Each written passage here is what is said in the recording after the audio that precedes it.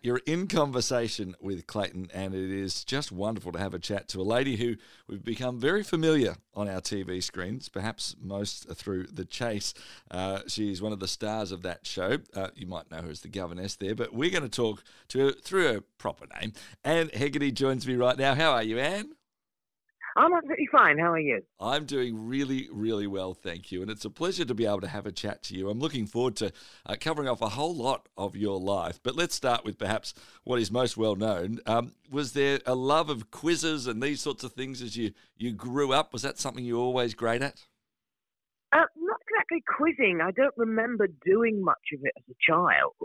But I just simply was always this nerdy child that wanted to read a lot. And wanted to know things.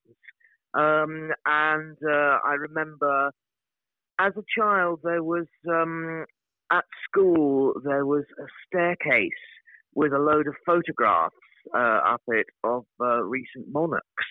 And I noticed that it went straight from George the Sixth to George the Fifth. And I thought to myself, you know what, hang on, I think I've heard a story about there being another king in the middle of that. And I went and looked, and yes, there was an Edward VIII. Okay, well, clearly these people are not actually going to teach me the facts, so I'd better learn them myself. So I began reading about monarchs of England.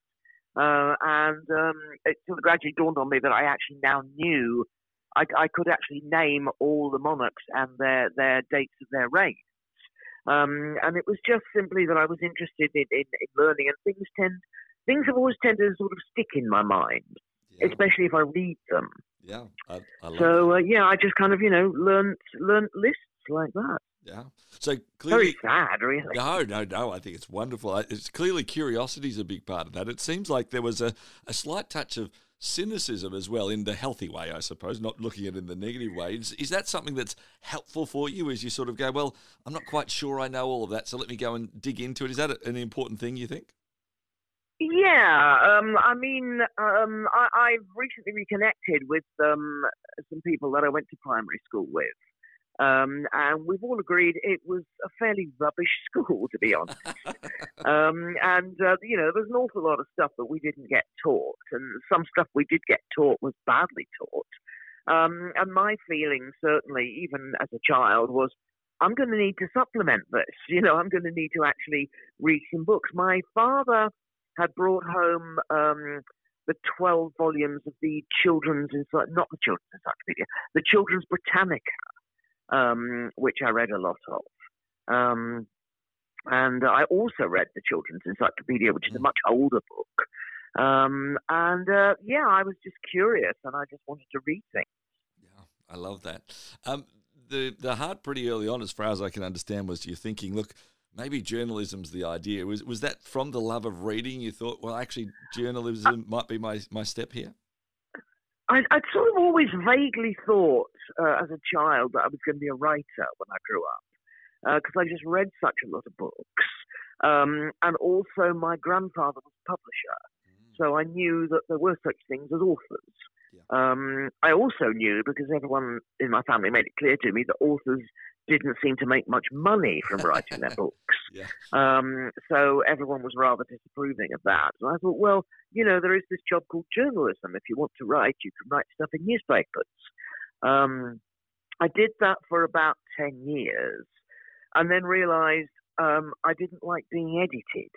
I wanted to do the editing. So that's when I moved into the publishing side and began copy editing and proofreading books before they were published. And found I was a lot more interested in that. Yeah, there you go. And in terms of, I read a little bit around some of your story that you had a heart to say, even as you were young, look, I'm going to prove people wrong about some of the things in my life, and I want to talk about that in a moment too, but that you thought, well, maybe one day I might be famous. That might be part of what I get to here. And, did you expect it to be along more that writing line than perhaps the world of television and pantomime and these sorts of things?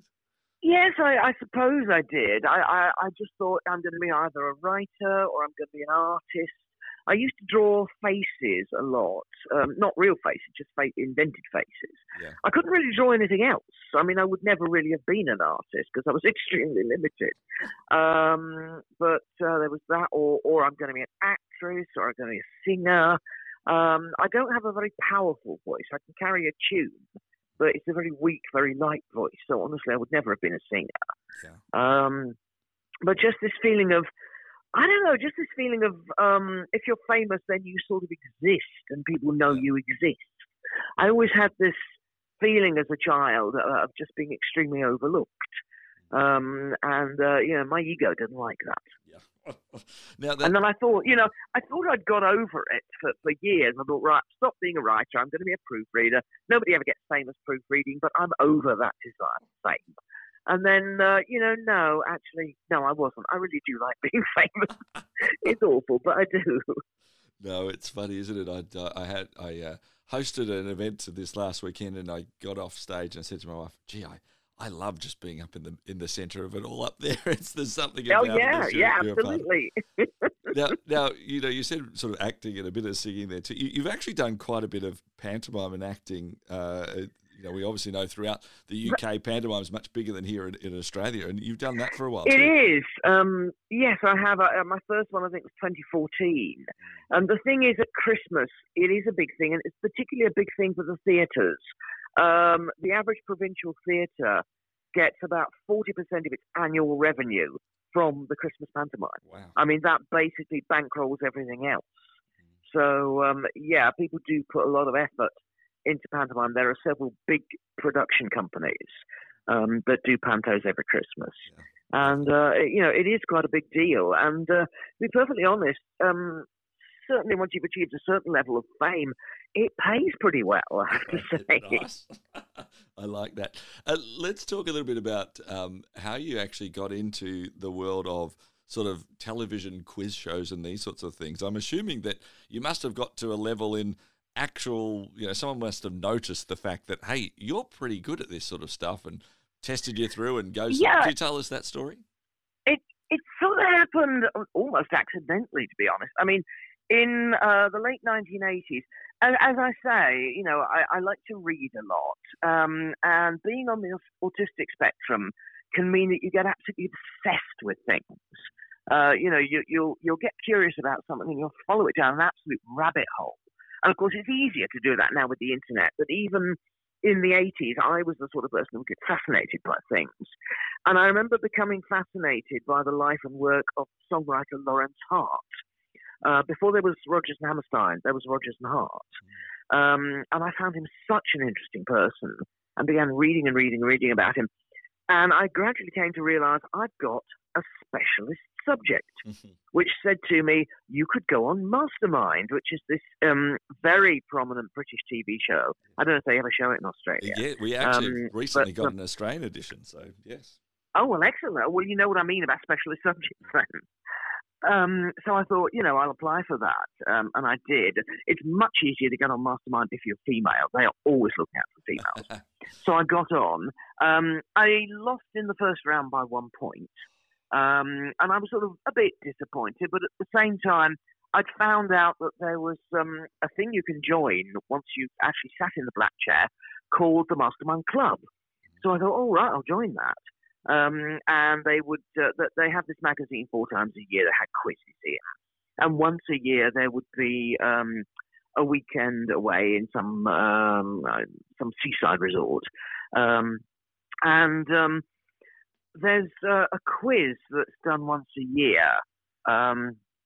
They have 2 rounds in the magazine called the Master Quiz, you do that quiz, and then the top 9 people go through to a thing called the Magnum Quiz, which is held at that weekend. And I always felt, this is like the most prestigious quiz there is. Yeah. And for a long time, I thought, I absolutely daren't have a go at this because I would just do so badly. And what was bothering me was that the scores were made public. And they were actually published in the magazine. And I thought, I'm going to be utterly humiliated. I really must not go anywhere near this quiz. And then about 2006, I said to myself, do you know what? Yes, You're probably going to be rubbish. You will be humiliated. It doesn't matter. Just have a go. Just do it anyway. You've seen those results published. You've made it. You've noticed whose names are always at the bottom, and you don't care. These are people that you are friends with when you meet them. So nobody is going to care. Just go ahead and do it anyway. I think it's important I didn't say to myself, have a go. You might surprise yourself. You might do better than you think. Yes. I never thought that. I genuinely thought, I'm going to be so rubbish, but it doesn't matter. And I gave it a go. And to my absolute amazement, I made the top 9 and got about halfway through the Magnum before I was kicked out. It's a sort of elimination quiz. Yes. And I thought, you know what, I didn't do that badly. And then a couple of years later, I did it again and didn't just make the Magnum, I actually made the final of the Magnum. So that was the point at which I thought, I might be okay at this. But then what really happened was that someone new came along to a Mastermind Club meeting. And she told me what I hadn't known before, that there was a high-level quizzing circuit in the UK. And here was the website, and I went and looked at it, and I realised that they did big quizzes once a month somewhere in the English Midlands, and that there was one the following month not that far from me. So I signed up on the website and said I'd like to come along to this. And I went along, and I did not badly. I surprised myself because it was difficult, and I opened. It's a written paper, and I opened it and thought, oh my goodness, I'm so out of my depth. But I gave it a go anyway. And another thing that was happening was the BBC, not ITV, the BBC were there auditioning for the second series of something called Are You an Egghead? I don't think you have the show Eggheads in Australia, or do you? No, we do they just ever have. Show it? We've seen some of the UK Eggheads. That's all. Yes. Right, you have. Well, in those days it was on the BBC, and it was the only way that a professional quizzer could actually kind of get a job on TV. So I thought, yeah, okay, let's give this a go. And I got on. Again, they were desperate for winning, and I got on. And I kept winning until I got to the semi-final, and then it was a very close contest, but I just narrowly got knocked out. So it was the second semi-final, so I always say I came third. Yes. And I thought, oh, well, never mind. But I mean, I intended to go on enjoying this new quiz community I found. And the following month, I went to the British end of the World Championships, in which I did pretty well. And then I went to the bar to get a drink before lunch, and as I stepped inside the bar, I was greeted by what I've since described as the largest man I'd ever seen in my life. And he said, "Hi, my name's Mark Labette. You beat me last month. Who are you?" So I talked to him, and he said, "I've just finished recording the pilot series of this show." And he described the format of the chase to me. And of course, I didn't understand it, because you never understand the format of a game show when it's been told to you. You have to watch it. He said, you should watch it. It's going to be really good. So I did watch it. What I hadn't realised was the quizzing community is quite small, and everyone knows everyone else. And although Are You an Egghead was not going to be shown for 6 months, the quizzing community knew how I'd done on it. And people were starting to talk about, you know what, they need a female chaser. If that show gets picked up, we might just possibly have found our female chaser. I began hearing these rumours over the summer. So in autumn, I applied for the job, and they saw me a few times, and then the following January it was like, yeah, okay, we want you. And we weren't at all sure, how well it was going to do. I was very naive. I just automatically assumed it was going to be a hit. But the fact that it was a hit was a surprise to everyone else who knew more about television than I did. It just kind of kept going from there, basically. That's excellent. And what year was that it started for you? What year was that? I got given the show, the original pilot series with just Mark and Sean went out in June 2009. Right. And that was the same year as the first World Championships I ever did. And then I got offered the job in January 2010, Excellent. and we filmed the second series in April and May. Wonderful stuff, just incredible. My guest, my guest on In Conversation this evening is Anne Hegerty. We've been hearing some of her story of being on the chase, and I want to follow up a little bit more that she mentioned there as well about understanding her own self with the autistic spectrum. She mentioned that, and a little bit about how faith plays a role in her life as well. On the way next here on 89.9 The Light. 89.9 The Light, you're in conversation with Clayton and Anne Hegerty, one of the chasers on the TV show The Chase. You might know her as the governess, is joining me. We're talking about a whole host of various parts of her life. We've got plenty more to talk through. Just briefly, we heard about how you got onto that show just in our a couple of minutes ago, Anne, but the phrase the governess, and I suppose the character of it, I mean, it's part of your skill of acting. And how did that come about? Well, what happened was that for the first series, Mark, when he joined, this was just the first pilot series with just Mark and Sean, only 10 episodes. And Mark, trying to be helpful, said to the producers, our family surname is Labette, and all the men in my family are really tall and big built.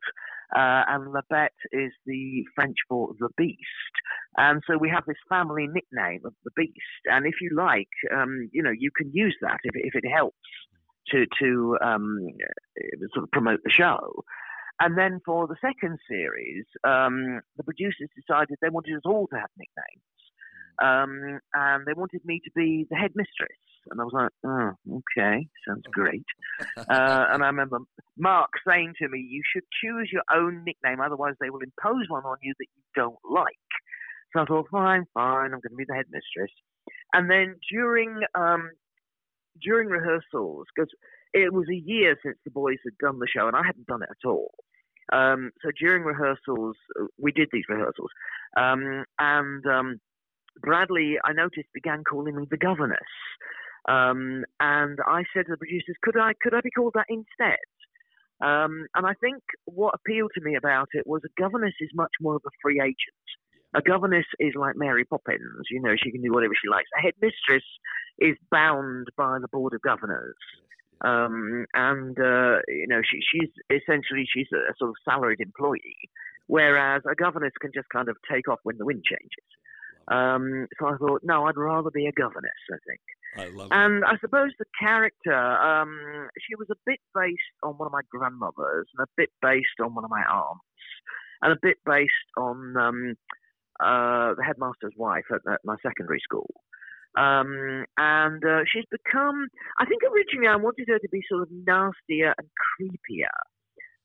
I wanted her to be a bit more like Dolores Umbridge in Harry Potter. And somebody a few years ago, some American actually, said that my character was McGonagall-ish. And I thought, yeah, she has moved from being Umbridge to being McGonagall. And I'd rather be McGonagall, really. I mean, she's a goodie, for one thing. Yes. You're sort of, it's difficult to kind of work out how far you're going to be the baddie. Yes. I mean, Mark and I both do panto. I've started not playing villains quite so much. I mean, last Christmas I wasn't the villain. I was the fairy. I was a bit of an irritable fairy, but I wasn't actually strictly the character that you boo. And then this Christmas I'm going to be doing Aladdin. But again, I'm not the villain who is Abanazar. I'm the Empress who is Princess Jasmine's mother. So I'm sort of possibly getting a bit away from being villains. Not that I don't like being villains, but it's nice to have a bit of variation. I like it. I love it. Now, one thing that you did mention, as we talked about before, that you understood as you went on in life, and maybe it was late for perhaps some, but I think it was in about the mid-40s for you, that you realised that actually you might be on the autism spectrum as well. Could you take us through what, I suppose, the discovery, but then what's that meant for you to understand that about yourself? Well, I was born in 1958, and in those days, autism meant, you didn't speak, You barely moved. You just sat in the corner rocking, and you didn't communicate. And I was a very chatty toddler who sort of ran about, climbed trees, and wanted to ask questions a lot. So although, I mean, it was obvious to everyone there was something off about me, and it was obvious to me. And my mother was a social worker who specialised in psychiatric social work and also in child services. So she knew how to get me sort of seen by child psychiatrists. And when I was 12, I think, they decided that the diagnosis for me was maladjusted, which, I mean, I later found out is associated more with little boys with criminal tendencies. And I mean, I wasn't that. I was just sort of weird, and people couldn't quite figure out how. But in the 1990s, a psychiatrist called Lorna Wing began investigating the work that Hans Asperger had done with the kids, and realized that what had come to be known as Asperger's syndrome was actually, it mapped onto the work that Kanner had done with autistic children in the 1940s. It was just that they were sort of on a different place on what she called a spectrum. And that was how the idea of the autistic spectrum was born. And people began to realize you could be autistic and still, you know, a talkative child. And I began, it was in the mid-2003, so I was 45. And I don't know, I saw something on TV that just kind of resonated with me, and I began doing a bit of research. And I remember writing in my diary, I think I may have made the most important discovery of my life. And, you know, the more I read about it, the more I think, yeah, I think this is real. And I thought, well, you know, I wanted a diagnosis. I thought, you can't just kind of help yourself to this. It's got to be, you have to submit your judgment to the judgment of experts. Because, you know, I could have been wrong. I might have been mistaken. I think it's important to consider one might be mistaken, and there might be some other explanation for what one is thinking. So I thought, you know, I really need a specialist to say whether I'm right about this or not. And it took about 2 years.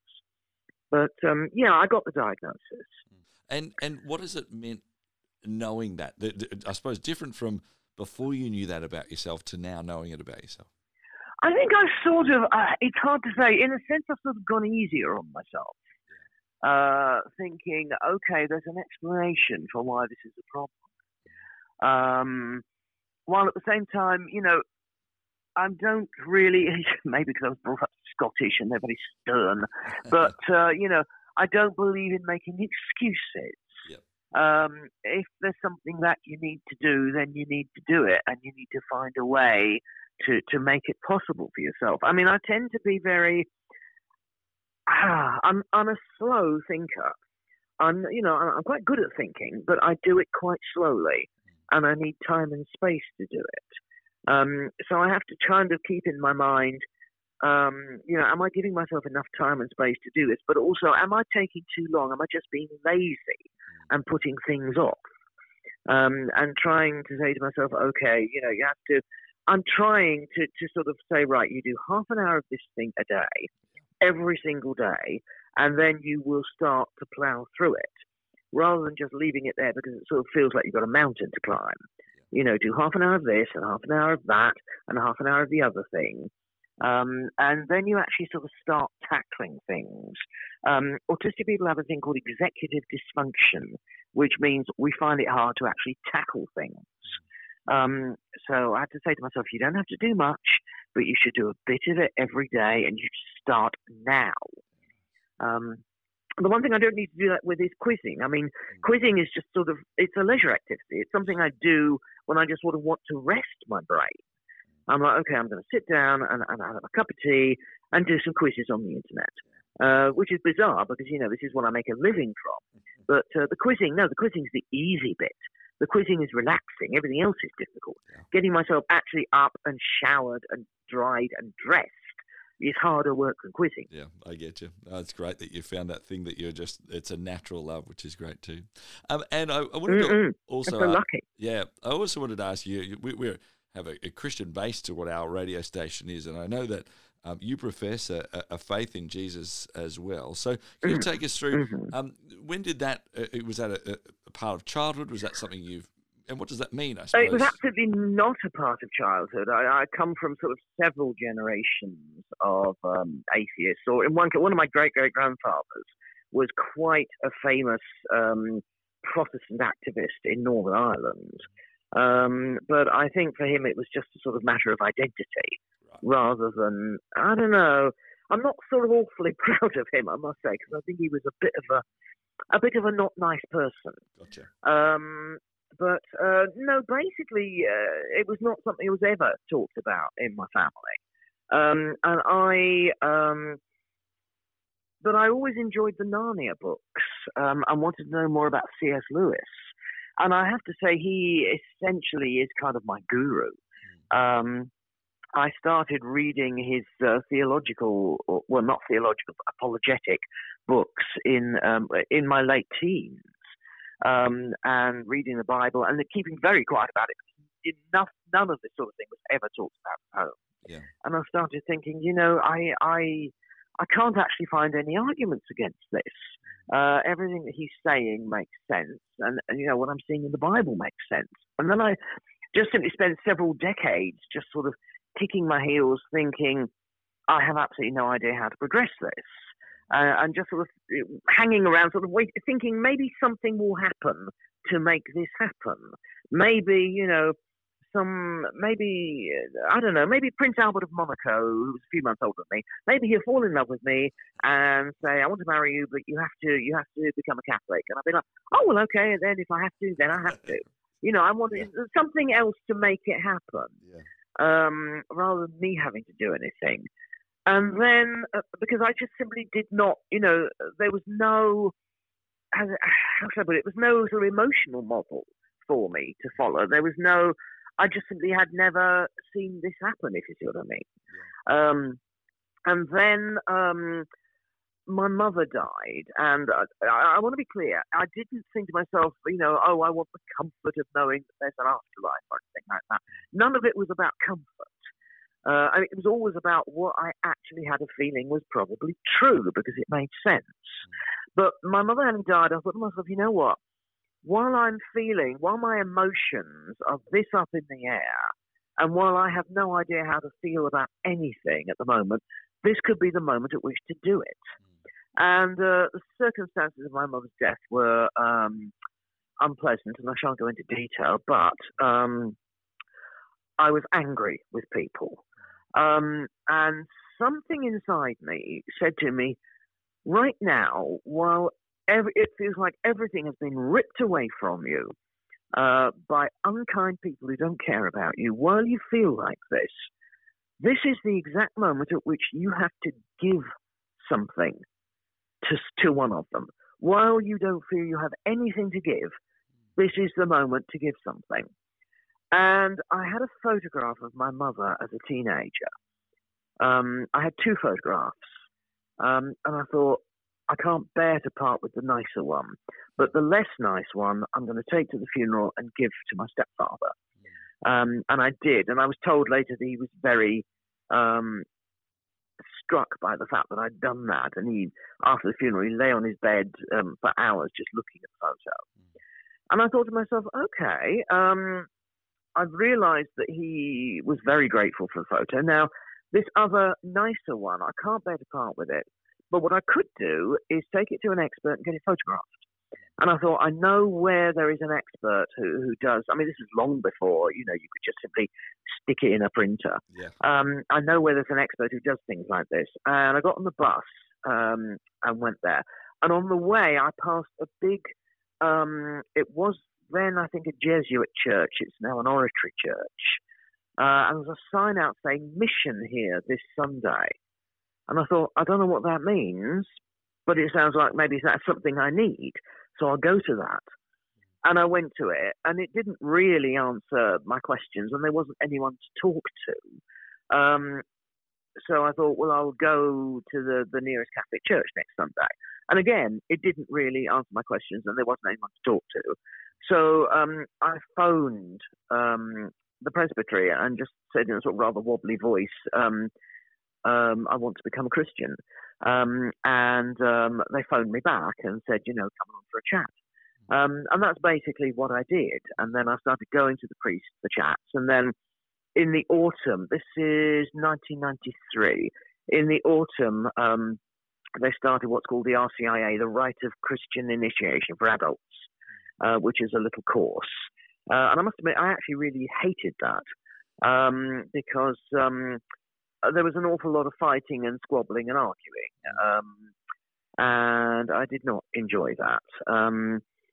But anyway, come Easter, I got received at the Easter Vigil, the big Saturday evening mass just before Easter Sunday. Yeah. And that's how that happened. Incredible. And thank you so much for sharing, Anne. I suppose I've taken up plenty of your time, so I'll probably finish on this question here. But the one for me would be then, so from that decision, how has that part of life and your faith actually now impacted your world since then? Has it had a noticeable change to you? I hope it has. I think there's a very strong possibility it hasn't. They say if you were accused of being a Christian, would there be enough evidence to convict you? I'm sort of not quite sure. I hope I sort of take myself a bit less seriously than I used to. But again, that could be because I had 4 years of psychotherapy in the late 1980s. And as a matter of fact, that might have had more impact than anything else. I think I find I'm never quite sure how my faith intersects with being autistic. And that's something I'd sort of like to work out a little bit more because people say to me, do you have a personal relationship with Jesus Christ? And I'm like, well, insofar as I have a personal relationship with anybody, because, I'm autistic, I'm not very good at personal relationships. I'm much better at sort of, doing what I'm told and obeying the rules. So, it might be argued, it's very much, my faith might be argued to be really quite sort of cerebral. But then everything about me is cerebral. Yeah. So I'm doing my best. Yeah. Is all I can say. No, I love it, and I think I think it's a really good reminder, Anne, too, that often in society and then especially in churches and in Christianity, sometimes from our perspective we tend to expect that's what everyone else is to be. And I think what you've highlighted there is that God understands us. He made you different to He made me and me to someone else, right? And He knows that, and it's how we connect with Him, and absolutely put Him first. That's what we need to do. Make sure we're following what He's asking us to do. But it's going to be different because we're actually different, and I think it's a beautiful reminder. So thank you for that. Yeah. No, I think that because I'm a Christian, I think I do try harder than if I'd learned about autism before I learned about Christianity. I think I'd be much lazier. I would just give myself permission to not do anything. Yeah. And I think, I do think, no, being autistic, don't make it an excuse. Yeah. This is something you are obligated to do. Yeah. And things like, I can imagine I would never bother to go to church unless I already knew, no, that's something you have to do. And thank you so much for your time. It's been an absolute pleasure speaking to you. We thank you for the encouragement you've given so many and for being so open as well. I'm sure that's going to encourage so many others. Thanks again for your time. That's okay. Thank you for asking me. Anne Hegerty, my guest here on 89.9 The Light.